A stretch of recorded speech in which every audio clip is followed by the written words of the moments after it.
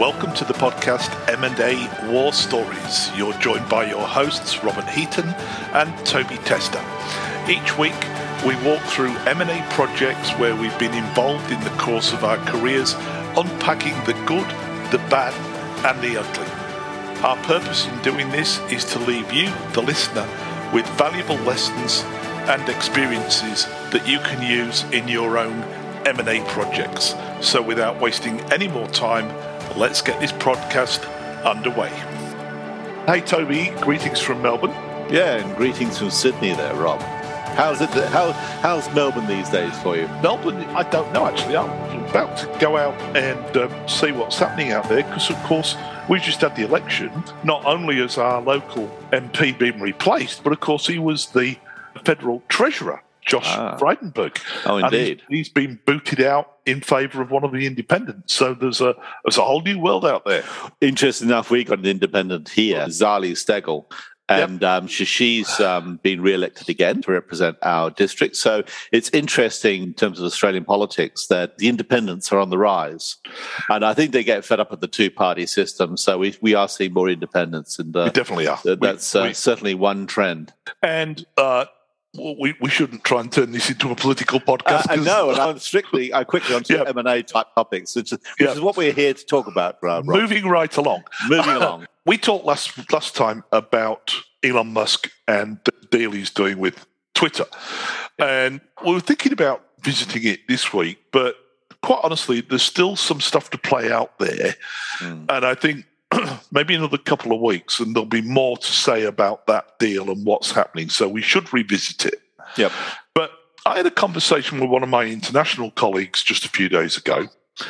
And the topic du jour was on emotions and feelings in M&A.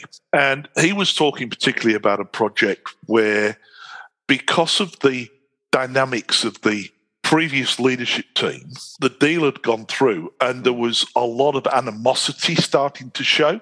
There was a lot of jealousy coming out. There was a favoured few. And he said it was actually starting to materialise quite visually in the business. You could see that people were very annoyed, very upset. And equally, there was a few people walking around pumping their chest going, fantastic, look at that. And we started talking about how disruptive those emotions can be. And we got on to talking about the fact that not only are they disruptive, but generally speaking, we don't actually give those emotional topics prior attention in a deal. We go in and talk about this big picture thing called culture, but this is different. If you've got a sales manager, for example, who believes that this deal has done him disjustice and disservice and that his importance or his career advancement opportunities in the business have just been stifled overnight, well, you're going to have some negative reactions there that are not going to help you if you're looking to drive greater revenue opportunities or cross-sell from the sales teams. And it made me sit back and think about it. I don't know about you, but my experience in M&A is you get engaged, you've got your models, you've got your methods that you use for bringing the two companies together. And yes, you will get individuals that come to the attention because they suddenly start behaving in an extreme way. And they make it absolutely clear to everyone within 100 miles that they're pissed off or unhappy. Sure. And that's when you then sort of react and go, oh, right, hang on a minute, we need to deal with this situation. And you put a short circuit in there and you try and deal with it and try and dampen it down. But I don't think we do enough, in my opinion, early on in the deal to understand those things. I think we play tacit attention to them, but we don't actually act in true until these things blow up in your face. And what I'm trying to say is that maybe we should. We do financial due diligence right down to the bees nuts level. We do legal due diligence the same way. We put the same amount of attention onto operational aspects of the business, but maybe there's a better role towards recognizing emotions in the business. And I think what I'm trying to say is put things in place, preempt it. That feeds then into the comms plan that you've got and the way that you communicate with people. But maybe we need to do more in preempting some of those emotional discharges that you get rather than just waiting till they blow up in your face. I mean, what's your thoughts? Well, we're talking here, Rob, more broadly about emotions, the way emotions play out in M&A. And I was looking for a survey because I've done some analysis on this work in the past, but a lot of deals actually fall over because it's not to do with the employees, but the executives themselves find themselves fighting and infighting.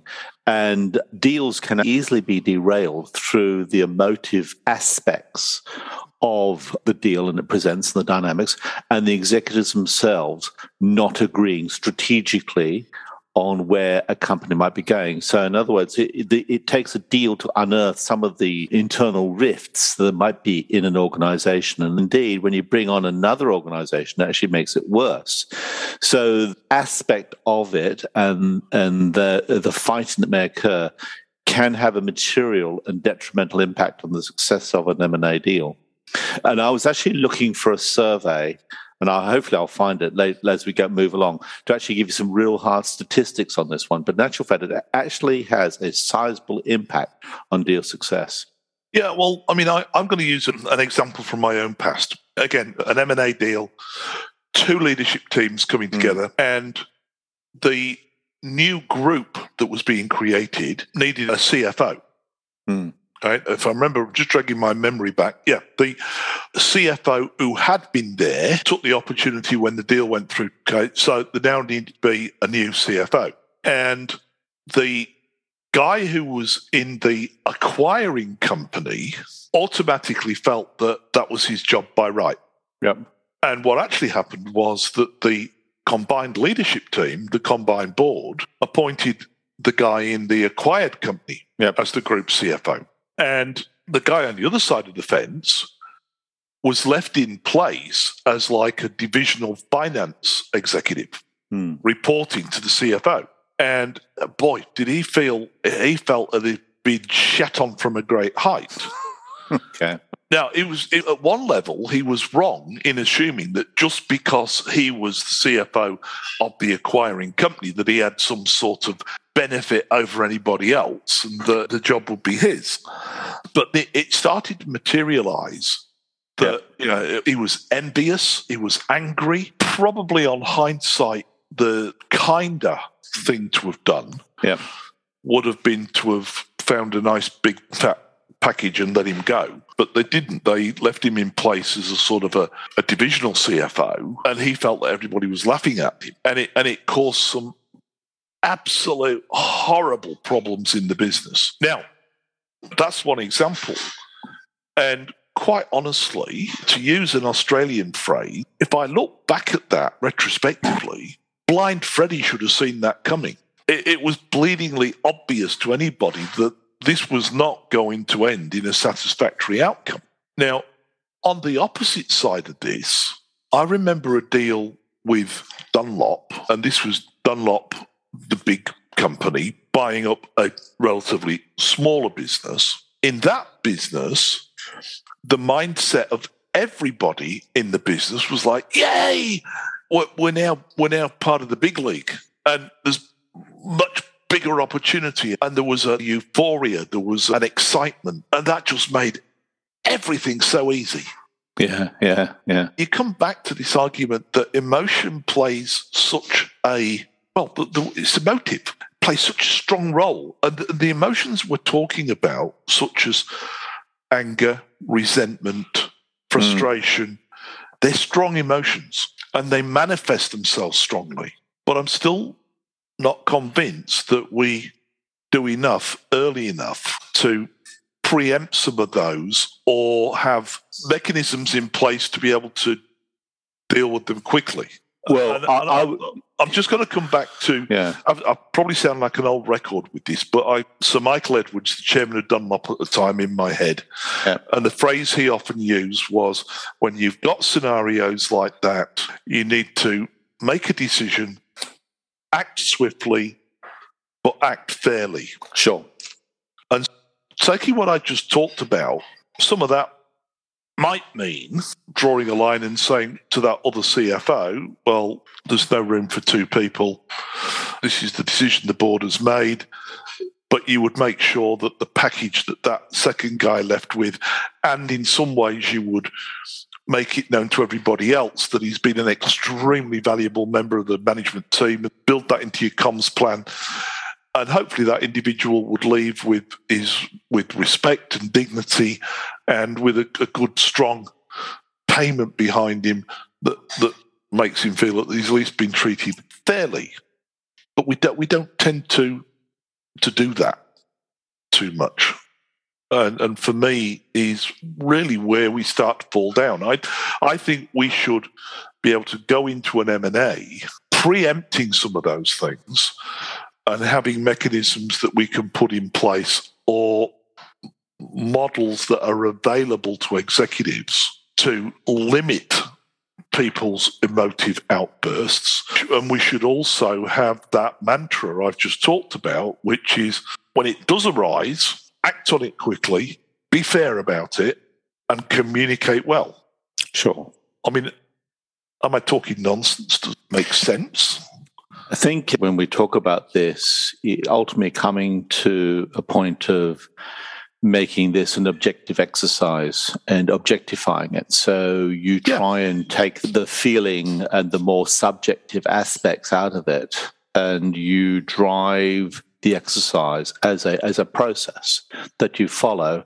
And so it removes the individual and the individual feelings as much as you can so that it can run like a process. And I think that if you do that, I think you are generally going to be more successful through the deal as you go through if you take that approach. So in other words, you tend to manage it, divorcing it away from the individuals themselves, so it is a process which has a clear set of steps and a clear rationale approach to it. And therefore you take that personality and those feelings that you might have out of the equation. And that's generally speaking how you should run M&A, as opposed to something that's more seat of the pants and more personality driven. Otherwise, you're inviting problems. Yeah. And I was actually having a look now at why deals actually failed. And I got the statistics. Merger Market did an analysis, and this is admittedly 10 years old now, but why was the primary cause of failed mergers? And according to Merger Market, it was actually due to conflict between the leadership teams themselves. 20% was given. So it just goes to show that it's a problem to do with personalities and the way people feel and the way they behave. Actually can be a major contributor to failed deals. And I've got another one. Aon Hewitt did a similar survey, and they said that management infighting and leadership infighting, that is a proxy for feelings and behaviors, contribute as much as 25% towards a deal failure. So again, I think it just goes to show that you've got to try and make sure that the process you follow is an objective process and that take the feelings out. Now, of course, you've got to recognize feelings, and particularly, I'm talking about leadership team here, but of course, when it comes to the employees, and I think you and I know that there's clearly a grieving cycle people go through when any kind of change occurs. It's a very familiar, whether you've just received a cancer diagnosis or anything major trauma in one's individual life, you do go through a process of denial, anger, and then finally coming through to acceptance. And I think in M&A, you're going through a similar process. And insofar as we ourselves as leaders in M&A deals, Rob, we have to coach and facilitate through that process, that inevitable grieving process that people can go through. Well, what I like about what you just said was, and I think you hit it on the head, which is about making it part of the process. Yep. So, and what was going through my head when we were talking about it is just at the leadership level, you will often get animosities that start to build between the two respective leadership teams, and it plays out in all sorts of different ways. And of course, those leadership people have got a lot of reach and impact into the rest of the organisation. And that's an obvious one, but it applies across the board. Again, a silly example from my past, but I remember a company where they changed receptionist, corporate receptionist, and the incoming receptionist felt she'd been demoted from the job that she had. And that translated into the way that she answered the phone. And literally overnight, the perception of that business took a tumble because of the way that receptionist dealt with and handled people calling into the business. And so I'm trying to sort of just wrap it up in my own head. I think what we've just talked about is, yes, emotions can play quite a significant part in any M&A deal.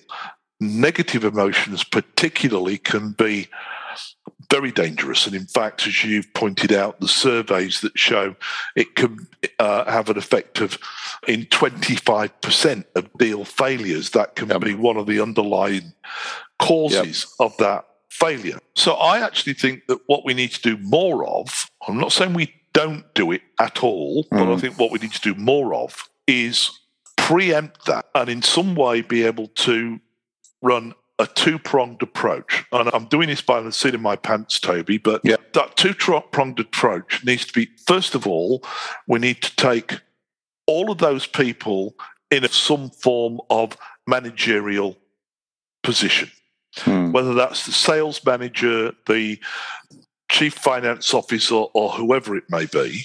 And we need to give them mechanisms to do at least two things. One, recognise when those emotional issues are starting to materialise. Two, identify the emotion that's being displayed. And three, be able to follow Sir Michael Edwards' mantra of act swiftly, act fairly.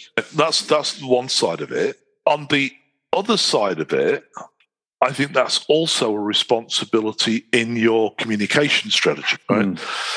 You need to communicate to people in the business that you are aware that some people will be feeling upset, angry, whatever. And you need to be able to provide avenues for those people to go down, to be able to deal with those emotions. And that for me, comes back to your point. You make it a process. You give the management teams across both businesses, across all levels, training or coaching, whatever you want to call it, to be able to identify those emotions where they're arising, and you give them mechanisms for dealing with it. Yeah, sure. And if you can make that an integral part of the M&A process, then you're going to be in a much, much better play. I think, Rob, what you're explaining is something what's generally referred to as change management. Well, it is, but no, I think what I'm going to use the new age terminology, because in the past, and I'm showing my age now, M&A projects I've been on, that sort of issue has been relegated to HR. Oh, yeah, HR do that. Not necessarily, actual fact. I'd in the past, I'd agree, certainly. I would say that human resources are probably the worst when it comes to doing it, because human resource departments these days are more to do with the administrative aspects, whether it's to do with payroll, leave, policy, that sort of thing. But when it comes to the emotional side, particularly when it comes to change, that's not part of their remit or skill set in human resources. Look, I think they'd like to be. They like to be, but in practice it's not. Yeah, that's what I mean. So what we're talking about in new age terms, if you like, is emotional intelligence, EQ. Well, yeah. I mean, I think emotional intelligence is an inherent part of that. If you're going to be an effective change manager, you do need to come along with a high degree of emotional intelligence in order to be able to pick up on those cues, because I think that's necessary, because the cues are subtle ones. And so I think some of us are good at managing change and some of us are not. And I think it ultimately depends on whether you yourself have that degree of emotional intelligence. Well, it's just reminding me of something else that I've experienced across my career.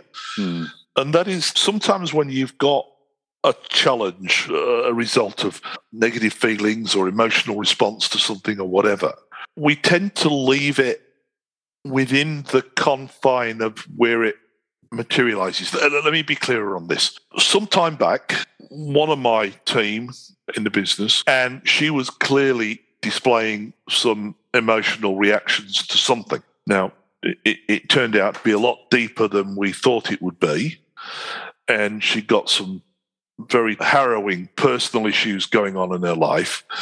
And unfortunately, she turned to self-medicating, or drugs, if you like, as a way of dealing with it. And it was starting to show in the workplace. But at the time, I went to my boss, who was a senior executive at the time, to flag it. And his response was, "Oh, yeah, great, Rob. Good. Well done. I'm pleased you spotted that. Yeah, I'll leave it with you. Yeah, you deal with it."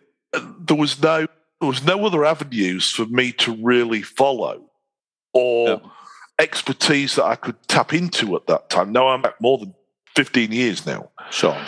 But there was no expertise channel that I could tap into that could help me with that. It was down to me. And we sometimes, I think, guilty of doing exactly that. And that is leaving those emotional challenges to the manager of that department, that particular group, whatever. Now, I'm not saying we should take it away from them. We shouldn't. There's still the initial foghorn, if you like, of the fact that there's an issue there. But I think particularly in M&A, those managers need to understand that there's various avenues, people, and skill sets available to help them with that issue.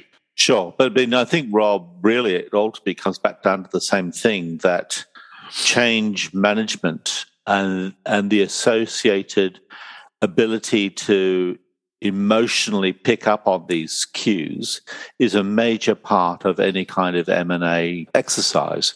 And so if you are dealing with something which is going to involve a lot of people in many ways, you do need to have change management as a discrete function that is overseeing that and can steer that change using multiple methods that are available so that you can push the integration or the merger to a successful end.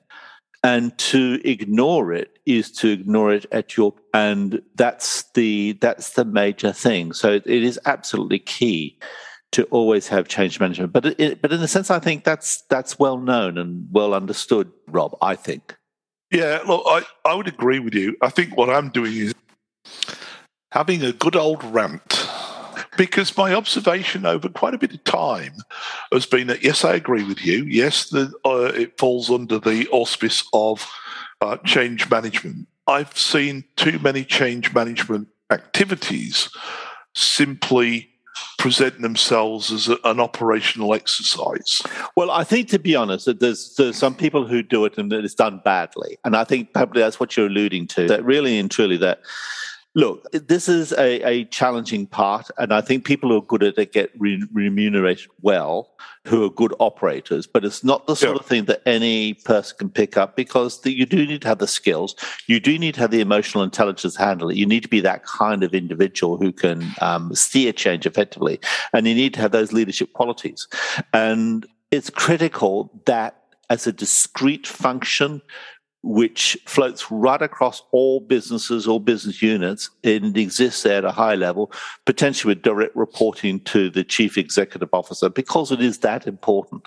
But I think in practice, it often, and maybe this is what you've seen in the transactions you've worked on, Rob, I've certainly seen it, it often gets relegated down to something quite low level and more operational. And that's a fundamental mistake. I've seen it done too often, to be honest. And if I ever get involved in a deal, I always beat the drum to ensure that change management is always given the profile that it needs, given whatever the deal might be.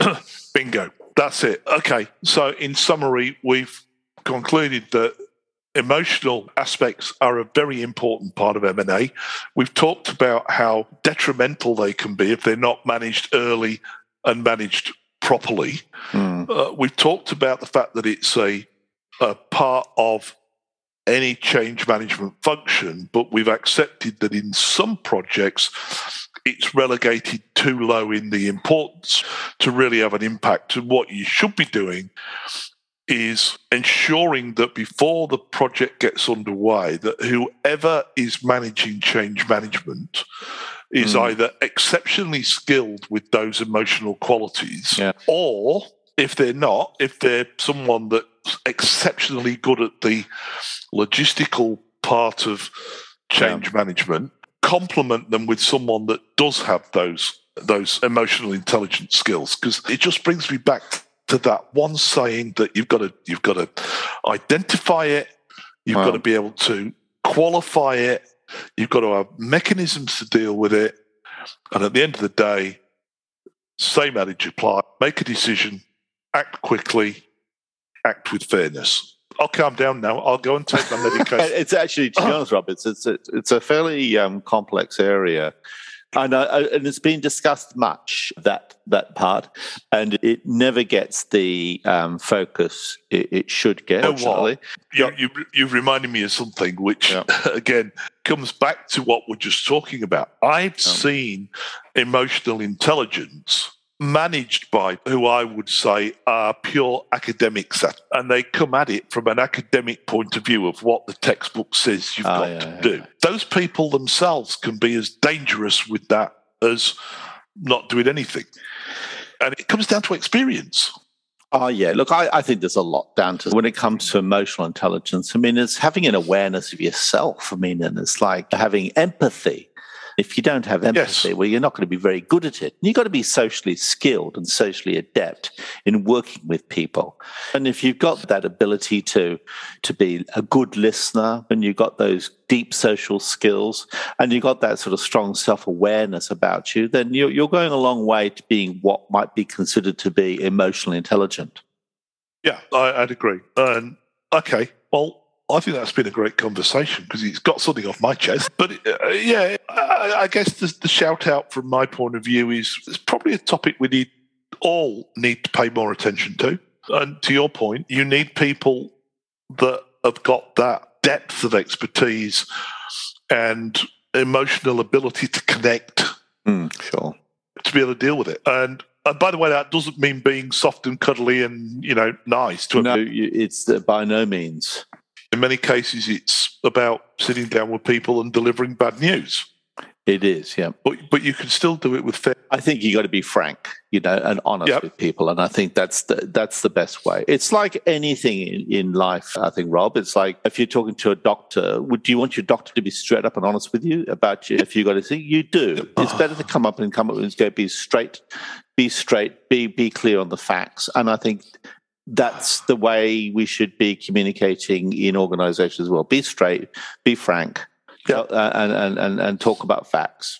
And I've got to say, I'm going to finish this off with a personal experience of the late, great Les Heyman, a senior executive that I got enormous respect for and mentored me through my career. But he was my boss for a while in SAP. And Les had a bit of a sense of humour, if you like. Yeah. Anyway, I was talking about emotional intelligence. It was my annual review. Yeah. And I went into Les's office to sit down for my review, and his opening remarks were, he said, "Now, Mr. Heaton, where do you want to be in 2 years' time? Because it isn't here." What he went on to say was, because anyone in my leadership team that's still here after 3 or 4 years means that I haven't done my job properly. And everybody in my leadership team should be moving upwards to better opportunities and growing in their career. But it was just his opening remarks. "Now, Mr. Heaton, where do you want to be in 2 years from now?" Because it is. That's pretty good.